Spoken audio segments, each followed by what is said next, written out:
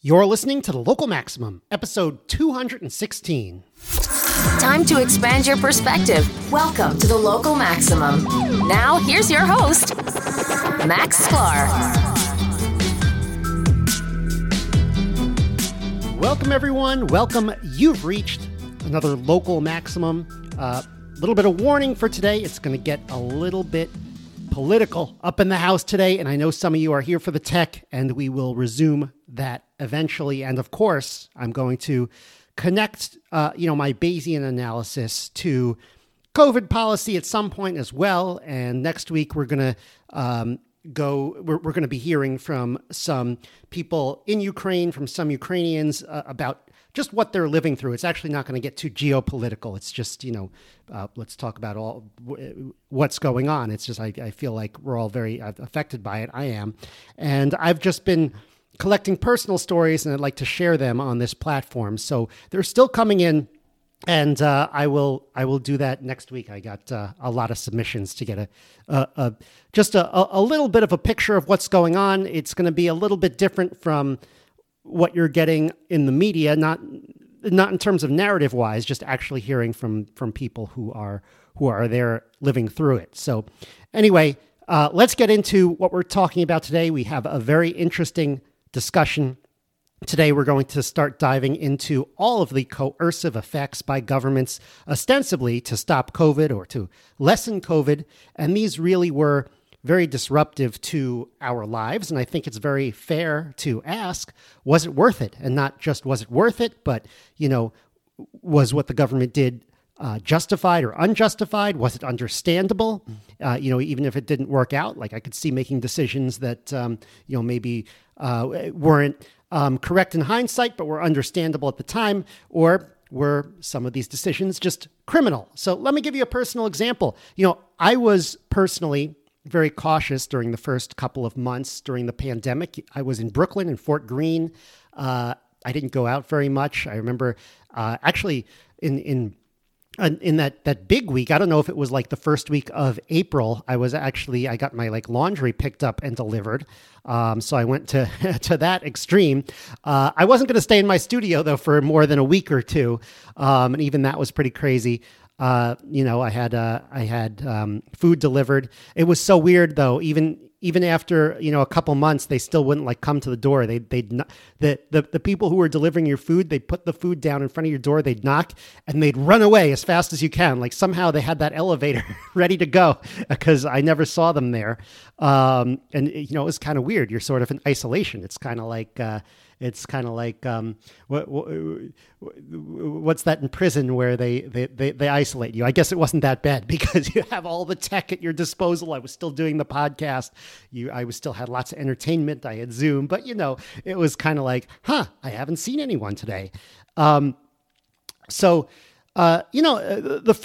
not forget, some of the things that happened during the first couple of months.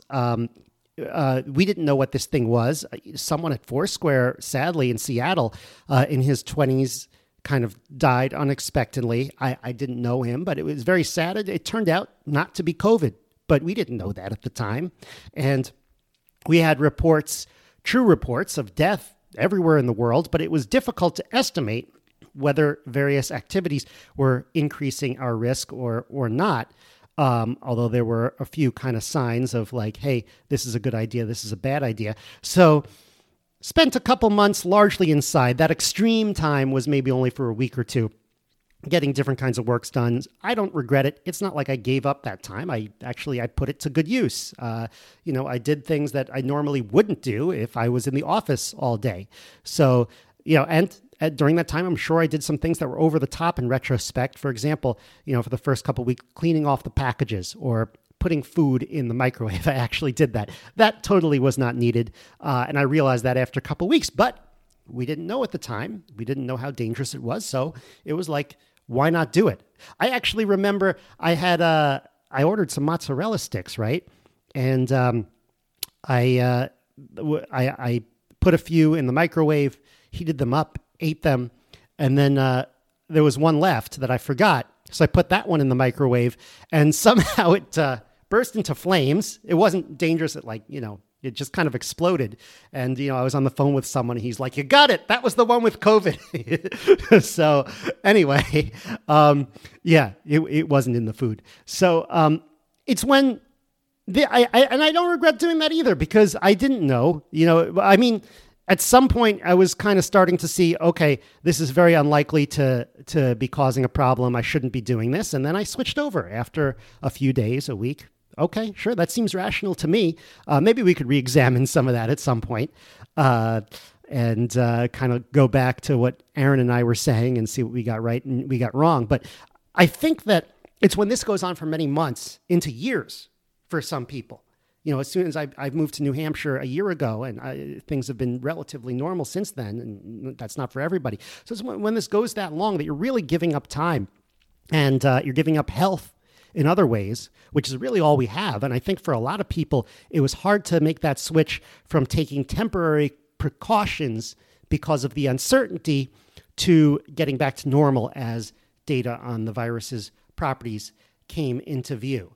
I'm going to call out some previous episodes. Episode 110 was when all hell was breaking loose and we had our pandemic update. That's the one maybe Aaron and I should go back to. Episode 112 with Naomi Brockwell on the beginnings of that. And then episode 115 on some of the models that governments were using and the CDC was putting out to kind of describe what was going to happen that weren't quite working out.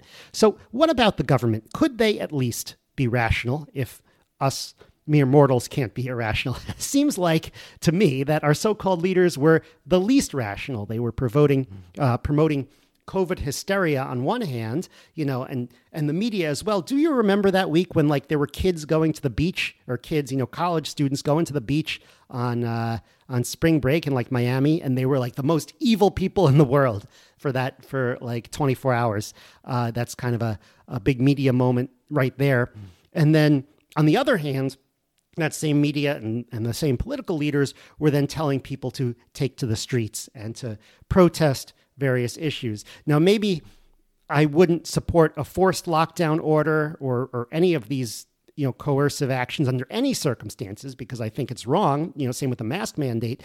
This needs to be done voluntarily by people and businesses. But just to unpack that a little bit, I think that if private businesses were able to choose their mask policies, people would take it a little more seriously, because everybody would know, hey, that's the store with the mask mandate, and people who are comfortable only going to places where people wear masks and take it very seriously can go to that store, and then they don't have to worry. But if it's everywhere, then if you really want to mask up, then you're going to be in the store with people who don't really want to do it and might not take it as seriously. So that's kind of a problem.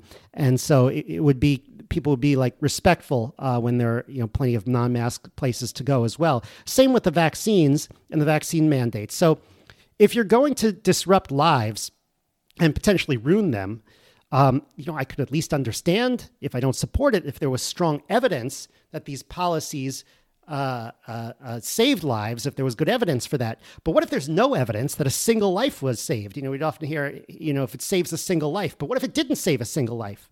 And what if we're not sure if it saved any lives? Then these policies become, completely messed up and something that we don't want to repeat. I'm sure we'll repeat, but hopefully, I'm sure we repeat mistakes like it, but hopefully try to prevent the next mistake from being the same mistake. So now, finally, the masks and the vaccine mandates are being lifted around the country in D.C., in New York today, although I heard businesses have stopped checking your vaccine cards. I heard a few days ago. Actually, hang on just a sec. Just grabbing my phone here because I got a text this morning from New York, which has, this whole time I've been here in New Hampshire, this whole year, New York's been texting me, New York City, about, how the key to the city, we're going to give you it's the fun time. You're going to get key to the city, which is basically you're going about your day-to-day business in the city, but we're checking your phone all the time. And this morning at 8:41 a.m., I got a text, notify NYC. The city has suspended the key to the NYC program and made masks optional in NYC public schools for K through 12 students. Link. Just matter of fact, we're doing it. And I love when they roll out these policies, there's like, great news. We have the key to the city program. We are making you show your papers everywhere. It's wonderful. It's going to save the world. It's going to, and then when they remove it, they don't try to make a positive spin on it. They're just like, yes, announcement, we're removing it. That's it. So in New York, that stopped today. It was very jarring, actually. Last time I was in New York, and that was way back in November, and I'll be back in a few weeks. It was very jarring to be walking around in a store for 30 minutes. I think it was Italy in downtown Italy. And I was like checking out items, whatever. But as soon as I had to order a coffee in that very store, they needed to check my license and picture of my vaccination card from New Hampshire. And I was like, this is America? Give me a break. Am I to understand that, misread this a little bit. So some anti-vaxxers were over the top online. Let's not face this. Let's not ignore that. And, there are people who were kind of against the lockdowns and pro-liberty who sometimes spread misinformation to back up their opinion as well. I remember when they were saying everybody is going to get the vaccine would drop dead. And I thought, do I want to be the last person alive on Earth or the last person alive among with these people? I'm not so sure. But, I saw the data coming in, and it comes with risks and upside. And so I made a quasi-informed decision on it. My clincher on the vaccine was that, vaccines with long-term effects also have significant short-term effects. And that seems to be true for every vaccine in history. So, maybe there have been some short-term effects, but they weren't incredibly dramatic, although we're finding more about it now. But as we'll hear later, people got so crazed with making sure that on the other side, with making sure that everyone around them got this vaccine. Remember, it was like everyone in the restaurant has to have a vaccine. Everybody in the flight has a vaccine. I have a right to live in a world where I only interact with people who are vaccinated with this thing. And,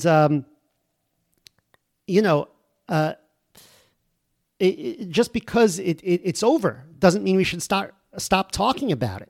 I think, COVID isn't over. It'll be around for a while. This virus will be around for a while, maybe forever, and these things can come back. But also, the right time to prevent these policies and these manias from taking over is beforehand. Because in March 2020, when this is starting, we were all trying to figure out what was going on. It was too late at that point to really stop what government was going to do because they already had that power to do it.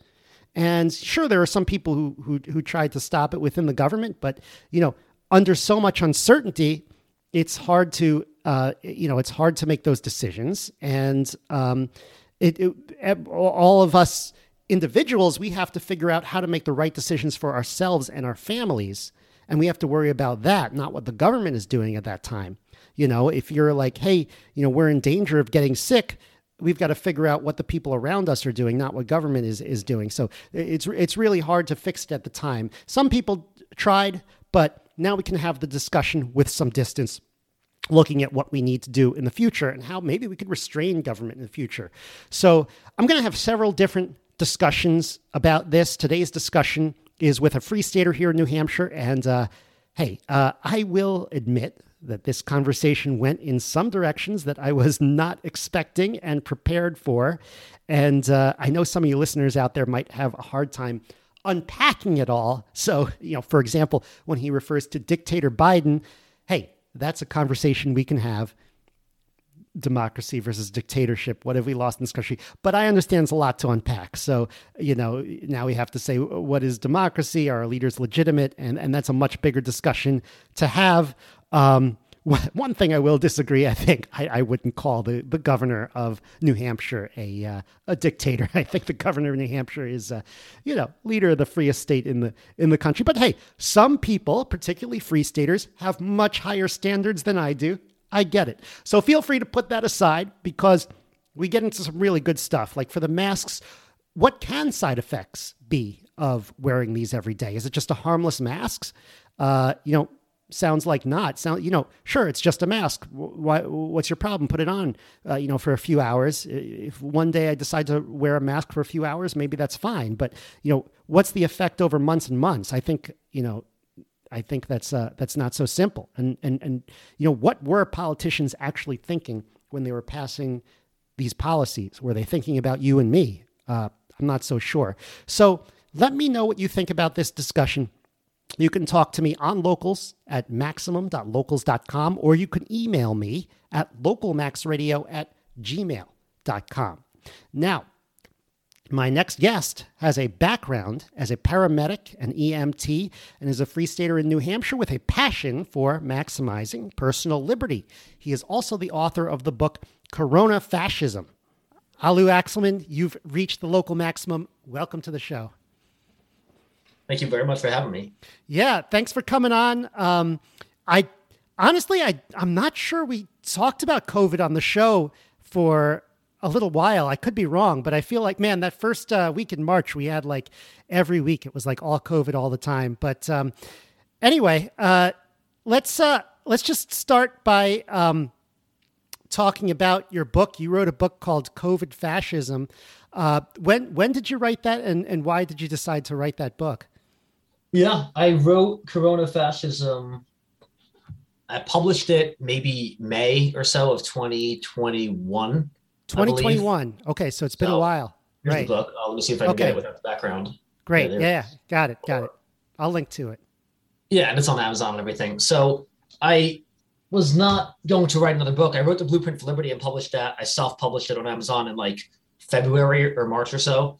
And then right after that, it was really getting bad with Corona-Fascism, and I was starting to question a lot of the narrative. I have been questioning it kind of since the beginning. A lot of things like the Ukraine propaganda now, a lot of the propaganda didn't sit right with me. Just the way they were shoving Corona-Fascism down our throats more than any propaganda has ever been shoved down our throats ever. So I started doing more research and looked at the statistics, which were pretty easy to see, were not as high as they were kind of making them seem in the news. And the news were making it seem like everyone was dropping dead and, billions were dying a day or a million a day. And also even the stats they did have, which was a few 100,000 total throughout the first year or whatever, dying from COVID, even those were inflated by tremendous amounts, maybe 100-fold or 1,000-fold, but tremendous amounts. And in the book, I explain why I think they were inflated. There are three massive different methods they use to inflate the numbers. So that's one of the big reasons I wrote the book, the inflation of the numbers, but the suppression of ivermectin, hydroxychloroquine, maybe vitamin C and D, and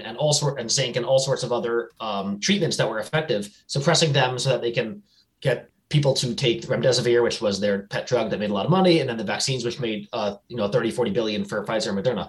So those and the masks, I wrote about the ineffectiveness of the mask. So all those reasons, I was writing a lot of articles for Liberty Block, my website, for libertyblock.com, and I'd written like 15, 20 articles, and I said, you know what, I got to write a whole book. So I kind of took them all and put it into book format, and then wrote a lot more and did more research, and eventually I had a whole book. And then I published it in like May or something, or I tried publishing 2021. it. So this was before a lot of the vaccine stuff. Yes. So the vaccine was out. Many people were getting the vaccine in May, but it wasn't the vaccine mandates weren't rolled out yet. Yeah, because I first published it in like May, the vaccines were barely being rolled out a tiny bit. So we didn't quite know that they were not that effective and that they were not as safe as they said. So not as safe or effective as they claimed. So I think I tried self-publishing it in May. And unlike the Blueprint for Liberty, so I was familiar after publishing my first book on Amazon and KDP, self-publishing, so I was familiar with it. And to my astonishment, they blocked it. So I tried uploading it, the whole files and everything, and publishing it on Amazon, and they blocked this book. My first book about secession, anarchism, and all that stuff, they were fine with, no problem. But Corona-Fascism, the title itself, or whatever other AI triggered their systems, they blocked it. So then I panicked, and that's why I went to a publisher. I went to Defiance Press and Publishing, and I submitted the book to them. They published the book, but it took 4 or 5 months, and then they put it on Amazon under their account. Right. So let's I feel like so much stuff has been done to us that it's hard to remember like the list of things. Like, it starts with the lockdowns maybe, and then with the reopenings, but then they turned out to be partial reopenings with like, oh, so-and-so, you can't go into the restaurant at this time or with this many people. What's your like, maybe you could try to first give like a short list of all the things that have been done policy-wise, or I know that's a very vanilla term, like a coronavirus policy when you're talking about COVID fascism. But that's why I just call it Corona-Fascism. Yeah. Tell me what are the main ingredients to that? Let's put it that way. The propaganda, overall, the fear propaganda that the government's been doing in concert with their cronies in the media. So all government, all media, including companies from McDonald's to PayPal to Google to Facebook. But the biggest things were the shutting down of the economy. Here in New Hampshire, as I'm sure you know, we had the hottest economy in the United States. We have tremendous prosperity, just amazing economy. We have possibly the highest or top 3 highest median household income. We have the lowest taxes. We have the lowest unemployment in the United States of all 50 states. And Dictator Sununu, when he shut down the legislature and started ruling by executive fiat for 60 months, he derailed that economy because he forced many businesses to shut down. Now, he did have a fair amount of exemptions for businesses from the lockdowns, but even those that were allowed to operate, I think, had big restrictions as far as hours and cleaning and social distancing and what they could do. And they could only sell alcohol to go instead of alcohol in the bars or something. So a lot of restrictions, and that hurt our economy really bad. And our economy is still probably not yet fully recovered. So that was really, really bad. And I have a whole section of the book because, again, I wrote an article. So I kind of put the article into the book in a full chapter about the health of the economy, saying the economy is the same as health. Because I was accused by a lot of people of being, a typical greedy capitalist and caring about the economy over lives. And they said it's about lives. It's worth sacrificing the economy if it saves lives. So I did a whole chapter explaining the incredibly easy to understand, strong link between prosperity and healthy economy and median household income and jobs and unemployment and death. And if you look at the Great Depression, the Great Recession of 2008, that was linked to over 10,000 suicides, at least just from that. So suicides, but talk about people starving, go to Africa. And if you look at the median household income in African countries, the average one is maybe $100 a year. That's why they live like 20 years shorter lives than we do. So there's a correlation. If you look at every country in the world, look at the income and look at the life expectancy, and there's almost a perfect correlation always. So if the economy gets worse, we're going to be dying. And it's pretty simple to understand why, as far as food and exercise and healthcare and all that stuff. So the economy being bad actually directly translates to us being less healthy and dying. So, I mean, it sounds like you're saying, people often frame the debate as money versus lives, but you're saying the debate is actually lives versus lives. Exactly. They're the same thing. A healthy economy is healthy people as far as their healthcare, because without money, we would be dying because we wouldn't get good healthcare and healthy food.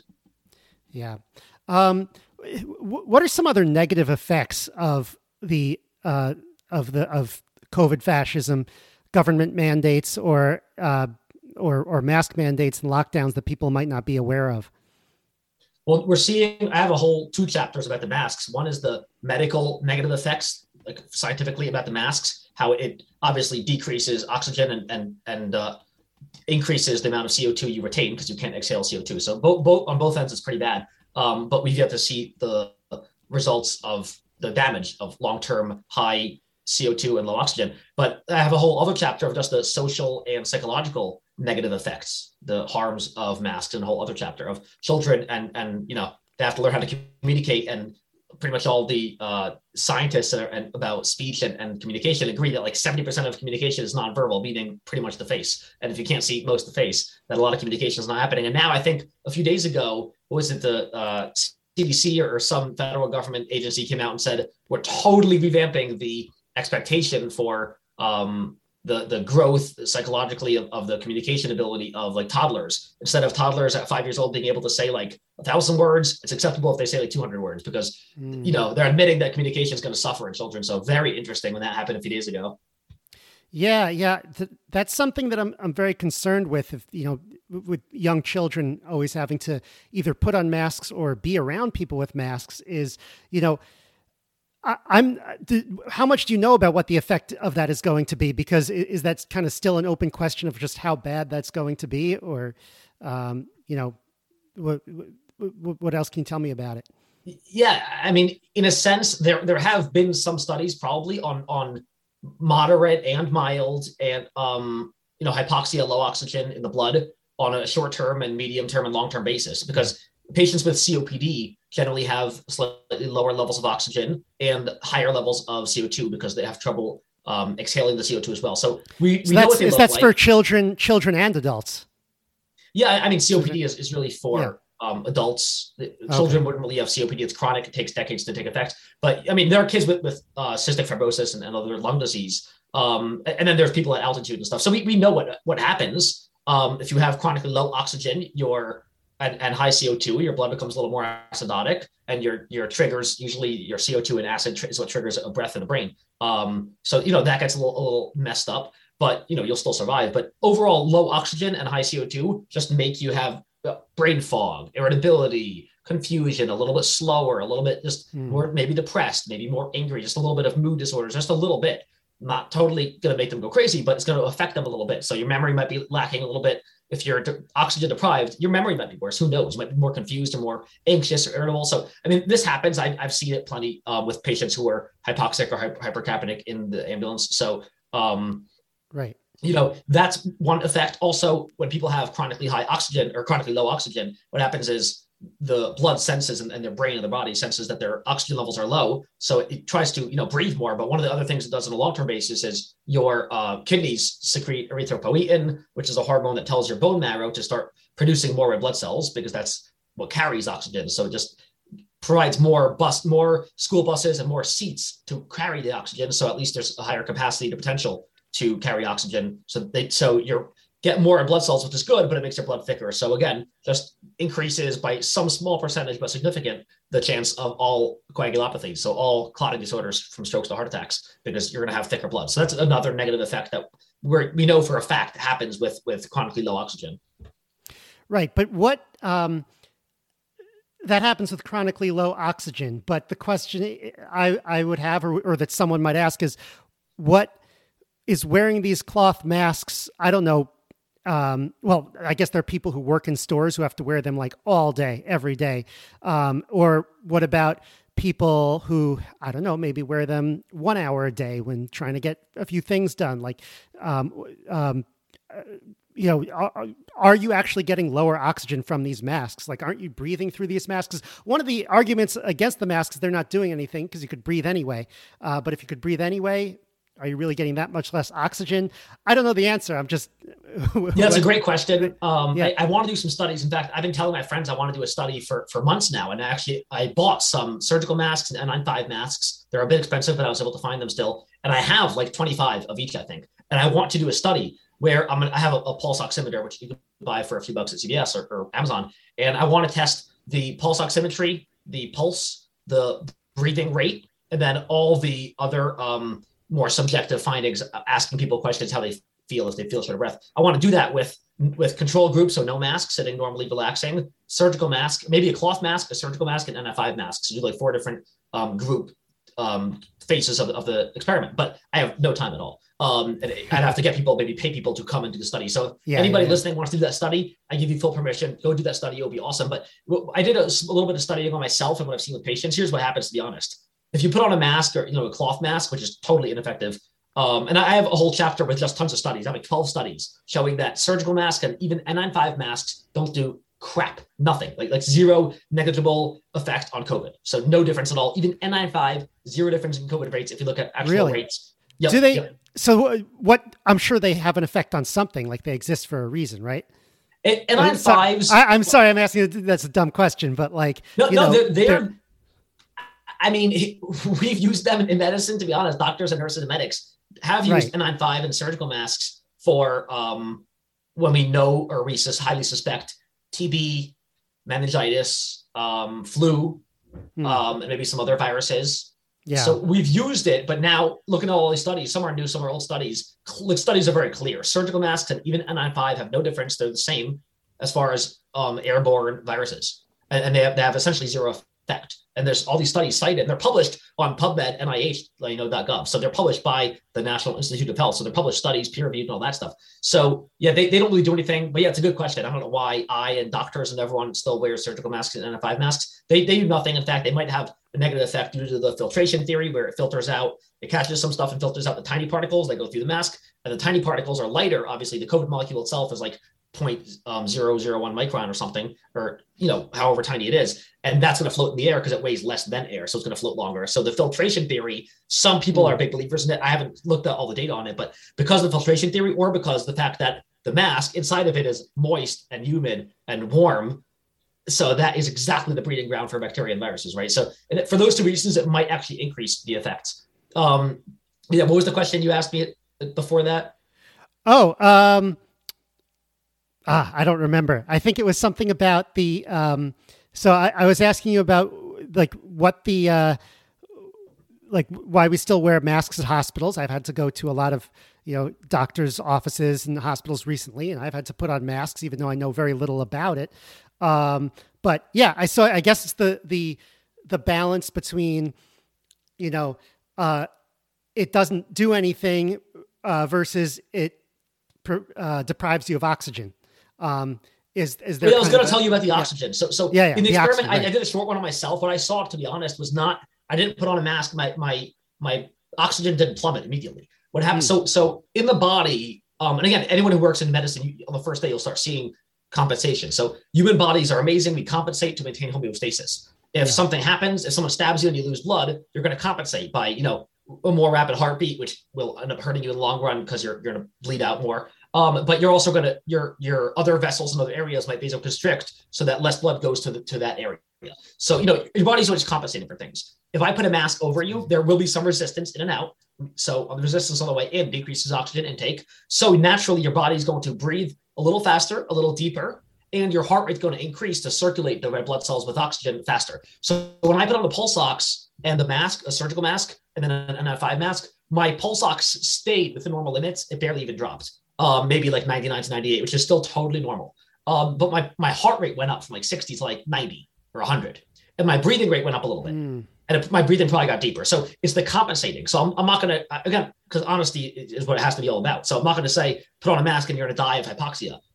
Humans are going to compensate. If I put, 5 N95s and duct tape over your mouth, or massive cloth, you're going to compensate. You're not going to die unless I 100% obstruct your airway. But compensating still means there's an issue. I mean, if the heart rate goes up, that's a sign that it means that they are technically, having shortness of breath and technically having resistance and hypoxia, or I could call it fully compensated hypoxemia. That's what I could call it because it's compensated, but otherwise it would be hypoxia. So yeah, that's the short answer to that. But so it sounds like it's causing body changes, even if you're getting as much oxygen. You're still having your heart rate. Exactly. Rate and then you go to and people who do have pulmonary issues or are overweight or are walking upstairs. And I'll tell you, I am in almost as good shape as you could be in, unless you're like pro athlete. Cause I can run like 5 miles and all that, box for an hour.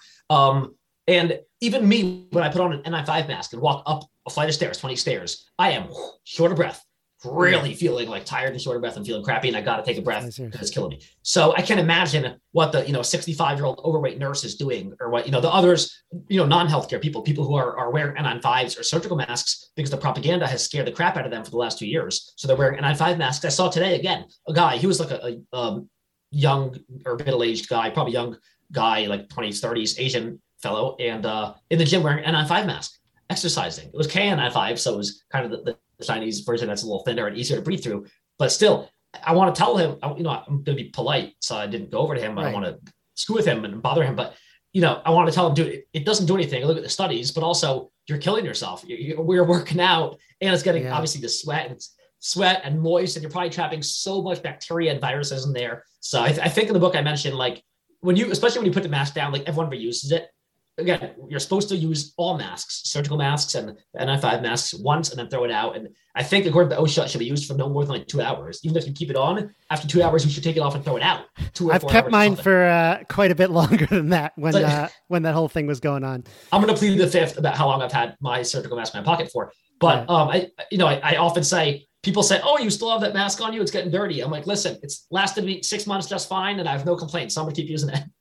So, wow. Yeah, but everyone does it. I've seen doctors take masks out of their pockets, EMTs, medics, nurses that put it in their pocket, which is, everyone admits is not the correct procedure and it's disgusting and it's dirty. And you put it down in a hospital setting, which we all know is the dirtiest type of setting because that's where sick people are. And it picks up bacteria and viruses. And then you put it by your mouth. So instead of a virus being here, now it's here by the entrance to your airway, aka your mouth and nose. And then because you have a mask on, you're breathing heavier, as we discussed a minute ago. And now you take a super deep breath, and now you inhale that virus or bacteria particle deep into your lungs, to your alveoli, which just gives it the best chance of breathing and ultimately developing and giving you infecting you with the actual virus or bacteria. Yeah, that's alarming. I think a lot of people wear it, like the example of your guy at the gym. Well, first of all, they're told that it protects other people, and people are, and maybe this is a good thing about human nature. Maybe they're more likely to listen if they're told it affects other people, because they're like, all right, I don't want to be that guy. And then secondly, they know it upsets other people. So maybe they don't really think they need the mask or want to wear the mask, but they would just rather deal with the people who don't like the mask than the people who want the mask, who are going to be worse to them. Yeah, it's probably the safer route. And like I said, there's a lot of propaganda. The Corona-Fascism propaganda that we've seen over the past 2 years, I think might outdo Goebbels from Holocaust Germany, like 80 years ago, for the number one most intense propaganda campaign in human history. Because we've all seen it. The last two years, every TV, commercial, billboard, business, signs, social media, everything in the world, you cannot avoid it for a second. For more than a few seconds, you can't not see a Corona-Fascism something. The billboards all say, I give my kids the vaccine. I put masks on my kids. I'm a doctor and I trust the vaccines. And, I wear my friggin' mask 24/7. The propaganda is everywhere. It's unnerving. It's weird. I thought it was hilarious when I was in New York. So, and by the way, I want to tell you about moving here to New Hampshire from New York. But when I was in New York, the entire one side of the train, when you're in the subway, is all like, wear your mask. But if you turn around, the whole other side of the train says, play the lottery, which is like, and so people argue, for some reason they know one side is like, all right, maybe the message to play the lottery isn't quite, maybe I really don't have to do that. But the other side is taken as kind of this weird, it's public messaging. So it's not an ad, but it's a little different, but it's taken a lot differently. Anyway, I moved here a year ago, and I know you have a lot of complaints about what they did in New Hampshire, but I have to say, when I moved here, it was like COVID never existed. It was crazy. I mean, you moved from New York City? From New York City, yeah. Where in New York City? Yeah. So, I lived in Brooklyn for 6 years. I was in Midtown and Manhattan. I worked in Manhattan. So, yeah, it was, and it was, you're right. People would yell at you on the street if you didn't have your mask on in the park. And people would argue over who's getting in the elevator. Like, I'd get in the elevator, and then you're only supposed to have two people in the elevator. So there'd be two people coming at once, and they'd start fighting with each other over who's going to get in.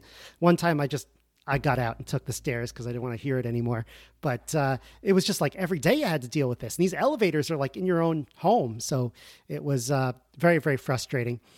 So I want to ask you about all of these mandates to show your IDs and vaccine cards in places like New York City. And I think they had them in Boston for a while and DC for a while, where, I was in New York last fall, and I didn't realize I was in Queens. I stopped for a sandwich, and they asked me to give my cards, and I was like, what's in the sandwich? I forgot where I was. And I'm like, why do you think these cities put these weird requirements to show ID and vax cards in the first place? And, even though you're often in these buildings for a combo coffee shop store, you could be in the store for 30 minutes, but once you order a coffee, they require you to show your vax cards and ID. Why do you think that was the policy that they chose?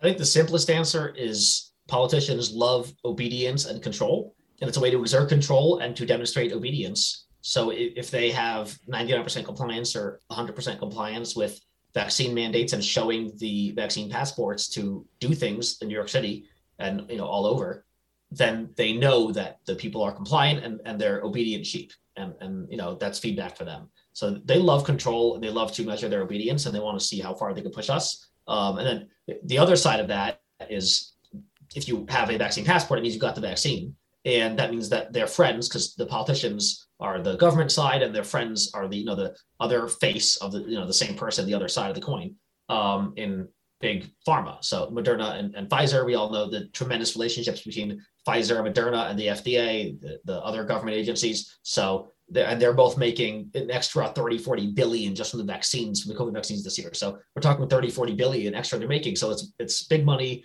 It's worth making these mandates so that they can get money. And I'm sure they give a few billion to the biggest politicians and government agencies. And Fauci from Remdesivir, Fauci and the other guys at the NIAID apparently can own patents. I didn't realize until a few months ago, researching for the book or hearing it on some other book or podcast, that people in the government, only in the NIH, I think, can, even though they're in the government and they're the ones who regulate like the medical pharmaceutical businesses, they can own patents. So Fauci owns, I think it was like 70 patents, some massive amount of patents, and he gets royalties on it. And you know who the the ethics oversight director is? Oh yeah, this was in RFK's book, The Real Anthony Fauci. The ethics oversight director of like the NIH is Anthony Fauci's wife. So the conflicts of interest, interest are unbelievable. I mean, I thought you were going to say it was Fauci himself, but it's pretty close. So it's a conflict of interest, but I think like a few months ago or a few years ago, they switched the law to say, instead of getting unlimited royalties, because he was making who knows how many millions of dollars of royalties from his patents every year for the last 50 years. He's been in DC 50 years. But a few months ago or years ago, they did pass a law to limit royalties, I think, per medication to like $100 some $1,000 per medication, I think. So at least Fauci can't make like more than a few million or whatever off the royalties of his medication patents per year. But there's still other ways he can make money, either legal or otherwise. So it's so sickening. I think most people understand, the right and left and center. Everyone with a brain understands cronyism now. They understand corruption. Corruption is one of the easiest concepts to explain to even toddlers. So I think the cat's out of the bag now, and people are wise to what's going on in DC, and that's why there's so much pushback and protesting and massive convoys, and in Canada, let's go Justin and let's go Brandon, and Justin Trudeau is full dictator now, and Biden's full dictator, and people are pushing back. And what I say in the last chapter of the book is, we're never going to save DC. We're never going to make DC politicians agree with us that Corona-Fascism is bad and freedom is good. That's why secession is in the last chapter of my book, like almost all my books. In the last chapter, I say, listen, if we're serious about preserving freedom for the next generation, secession and being totally independent New Hampshire, cutting all ties with DC and the Union is going to be the only hope we have. You mentioned before that politicians like to see how far they could push, how much they can control. And it seems to me like, okay, so that we wanted to see how much you could push the population over the last couple of years. And it feels like, wow, they went way further than I would have hoped. But it also seems like there might have been a limit. Do you think there was a limit that they found at some point, maybe recently? Or maybe it was the amount of time? A limit when you mean people started pushing back or refusing to comply? Yeah. I don't know. I mean, it's all a spectrum, and there's drop off. The more hardcore they go, the fewer people will be complying, or, right. The more drop off and non-compliance will get, the further they go. So as they went to vaccine mandates and shots and boosters, for instance, I have a lot of friends who got one or two shots. And they say, I'm not going to get boosters. It's getting ridiculous. The information's coming out showing it's not that safe as they promised, not as effective as they promised. It's looking more and more every day like Pfizer lied in their trials, which is who knows what kind of tremendous crime. When they said it's 95% effective, it's not. Even against the original variant, it totally was not. And they said there were zero really serious side effects in their trials, which can't be true because we've seen tremendous amounts, 20,000 deaths and like hundreds of thousands of real serious virus reports, including a lot of myocarditis. So there's no way there was zero serious effects in all their trials of 40,000 patients if there are thousands and thousands of really serious adverse events. So they probably lied in multiple ways on the trials. So as we're seeing that, a lot of people are not getting the booster, the vaccines and the boosters, also because they might have natural immunity, which again, I can write a whole book about natural immunity and how they crushed it. They launched one of the most vicious campaigns, smear campaigns ever against natural immunity,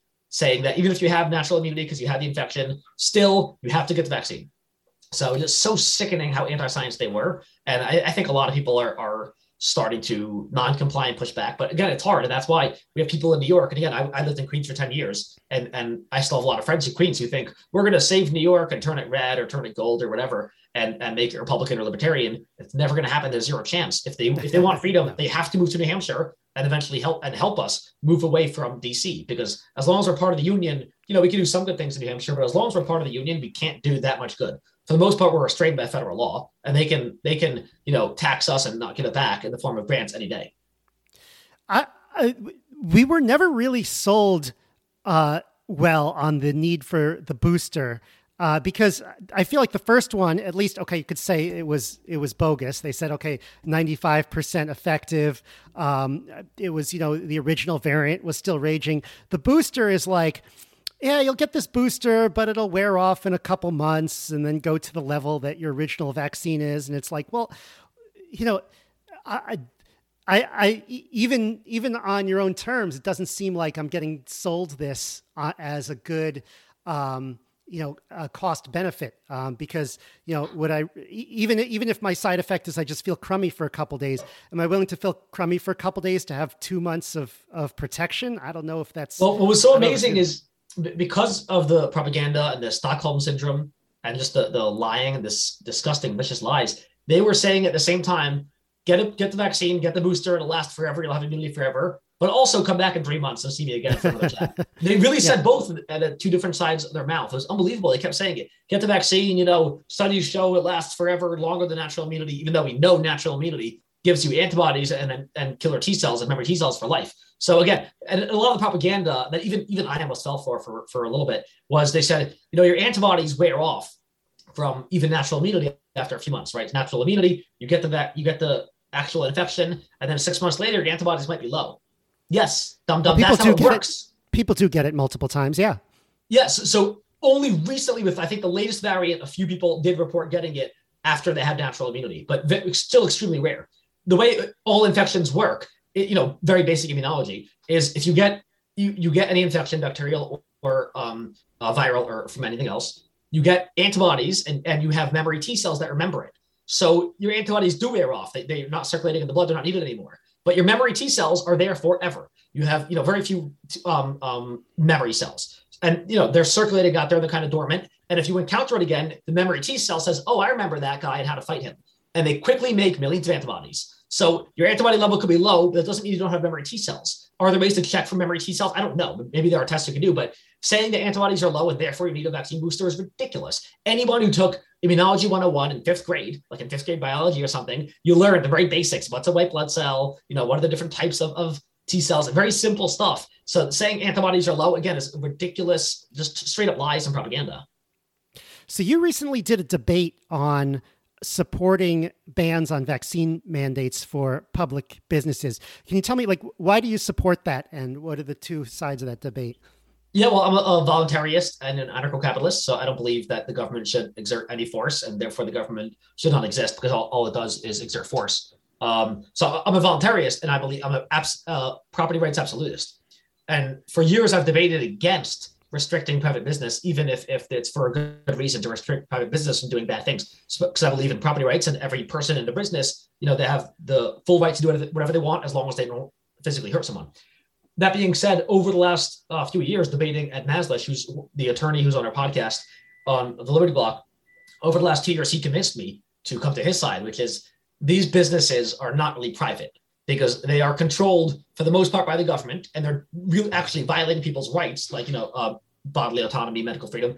And because they're both violating rights and they are so closely embedded with the government, like funding and control and the influence from the government, they're a quasi-government agency. Like semi-governmental, meaning I'm okay regulating them. If you're okay regulating schools, which are government, but a bit private, teachers are human beings, but it's mostly government, public schools are government. If you're okay regulating schools and police, you should be okay regulating businesses, especially like Walmart, that is in bed with the government. So yeah, in the debate, the whole thing is available. I wrote an article about it, I believe. So there's an article on libertyblock.com, and there's the full video of an hour and a half long of the debate.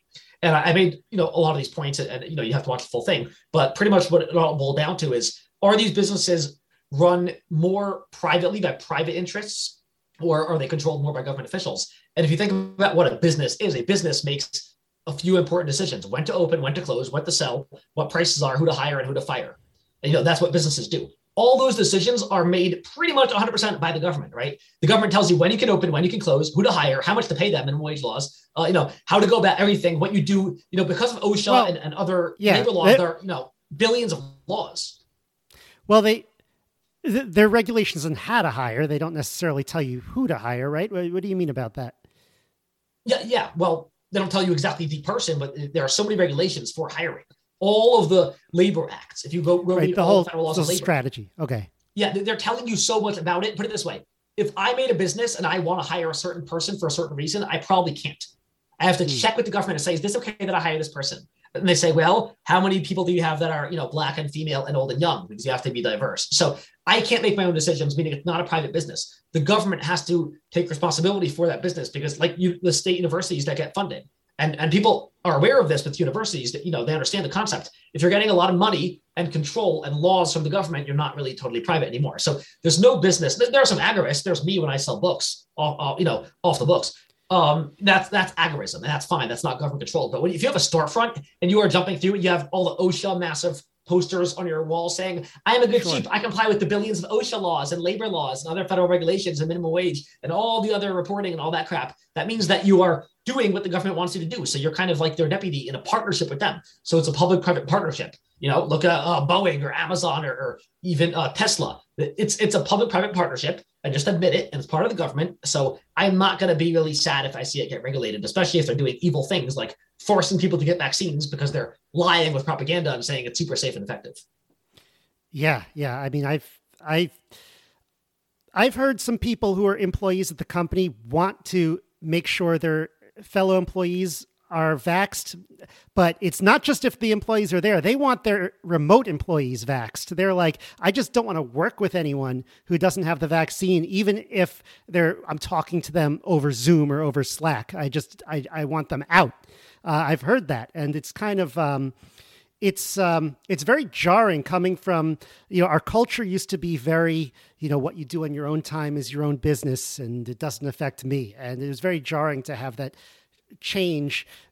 Maybe it really wasn't overnight, but still it's jarring to have that kind of crystallized overnight into that kind of like, when I started hearing people say that, it sort of, to me, crystallized like how extreme people are willing to go.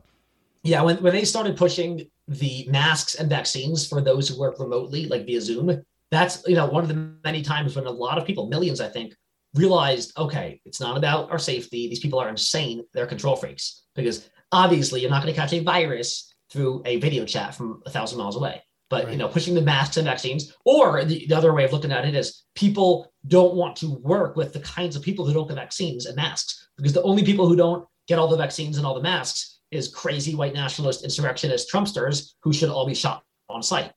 So, maybe they don't want to work with such evil insurrectionists. I don't know. Yeah. Well, it used to be that like people did a whole bunch of different things in their own time, and some people maybe are a little crazy, and it's like, okay, we can still get work done while we're here. But I guess that's not the way people think anymore. Yeah, that's back when we had freedom, and now we don't really. The last bastion of freedom is going to be New Hampshire, so that's why I keep pushing everyone to move here. All right. Well, I'm here, so yeah. So it works for me. So maybe you could talk a little bit before we have to go wrap up in terms of like, where do we stand today? It seems like a lot of the mask mandates are being lifted. This is far from over. State of the Union last night, it seems like it was hardly mentioned. It was like, it was like this never happened.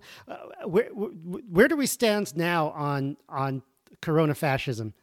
Well, Dictator Biden said in his campaign, I think years ago, that he's going to end COVID. And he did. I mean, it took 2 years and it took starting a war to distract everyone. But now, look, we're all distracted. So we're not worried about COVID anymore.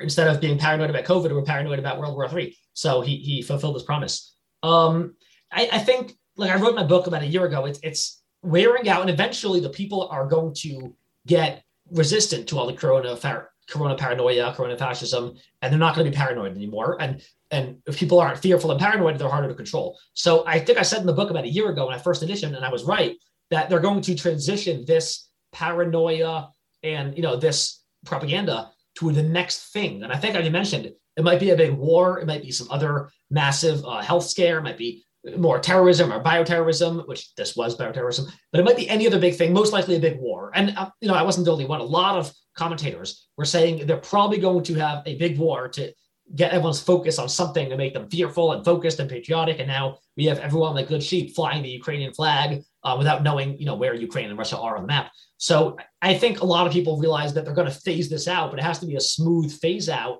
into the next paranoia and propaganda. So, yeah, and also what they got from COVID, what they've wanted for years, and a few other guys on my podcast have been saying this for years, what they want is a centrally controlled digital currency, a CBDC, a central bank digital currency, which this helps because they're getting rid of cash because cash is dirty and it's unenvironmental and you got to make it. And let's just have a digital currency. But also it'll get some of the kids who think they're hip and think that digital currency is the same as cryptocurrency, even though, it's not digital, it's not crypto, it's not hidden or private or anything. But they wanted to get, chips or the same thing as chips. We don't need microchips. We have phones, but they wanted contact tracing. They got that. They wanted a CBDC. They're getting that. They're going to implement it soon. The Federal Reserve has been working on it for years now. So Corona-Fascism fulfilled a lot of the purposes that they wanted it to fulfill, I believe.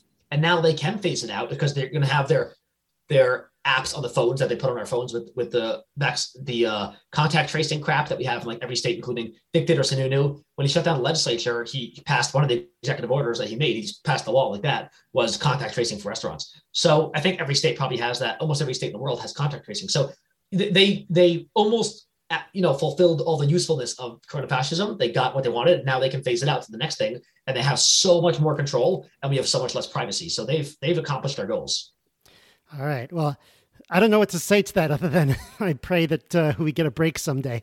Alu, thanks for coming on the show. Where can people find your book, and where can people find Liberty Block? LibertyBlock.com, and they can find all my books on Amazon. So if they go to Amazon, Corona-Fascism is available on Audible as well. And I'm working on the audiobooks for the others, but go to Amazon, type in the names of my books or my name, Alu Axelman, Elliot Axelman.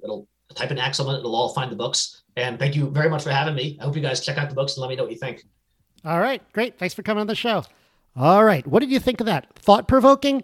Once again, I want to hear your thoughts. Join the locals at maximum.locals.com.